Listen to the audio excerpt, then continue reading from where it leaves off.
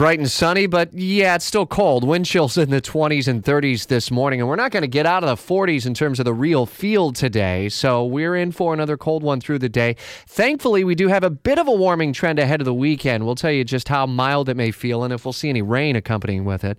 At 8:10, we closed the month of January with so many homicides. I think there were 15 or 16 homicides, murders in Jacksonville, and obviously one of the big ones was the killing of 22-month-old Aiden McClendon, which still has everyone kind of searching for answers and police still searching for suspects. Those are cases that are still active right now by the Jacksonville Sheriff's Office. There have been so many, though, not just in Jacksonville, but across the region that have gone cold.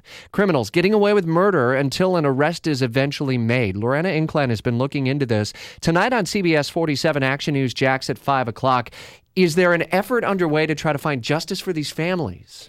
Absolutely, Rich. Actually, I started looking into this story after meeting a man by the name of Ryan Backman. He has a nonprofit called Project Cold Case, and he's been working for years to try to pass a bill in Tallahassee that would create a statewide database. It's basically that we could be able to access it online and look at all these cases and us, the public, be able to hopefully generate leads, because obviously there is somebody out there who knows something about these cases. So I spoke to him, and in looking into it a little bit more, I realized that this is a huge problem in Jacksonville. There are more than 700 unsolved homicides in Jacksonville alone. Dating back how long? Dating back to 1990. Wow. So, and then I ran into major roadblocks when I tried to find out the number for the entire state of Florida, which goes back to the problem of really trying to tackle this major issue. So Ryan Backman has really been taken on this issue almost on his own. He lost his father back in 2009. The killer has never been brought to justice. So it's personal for him, but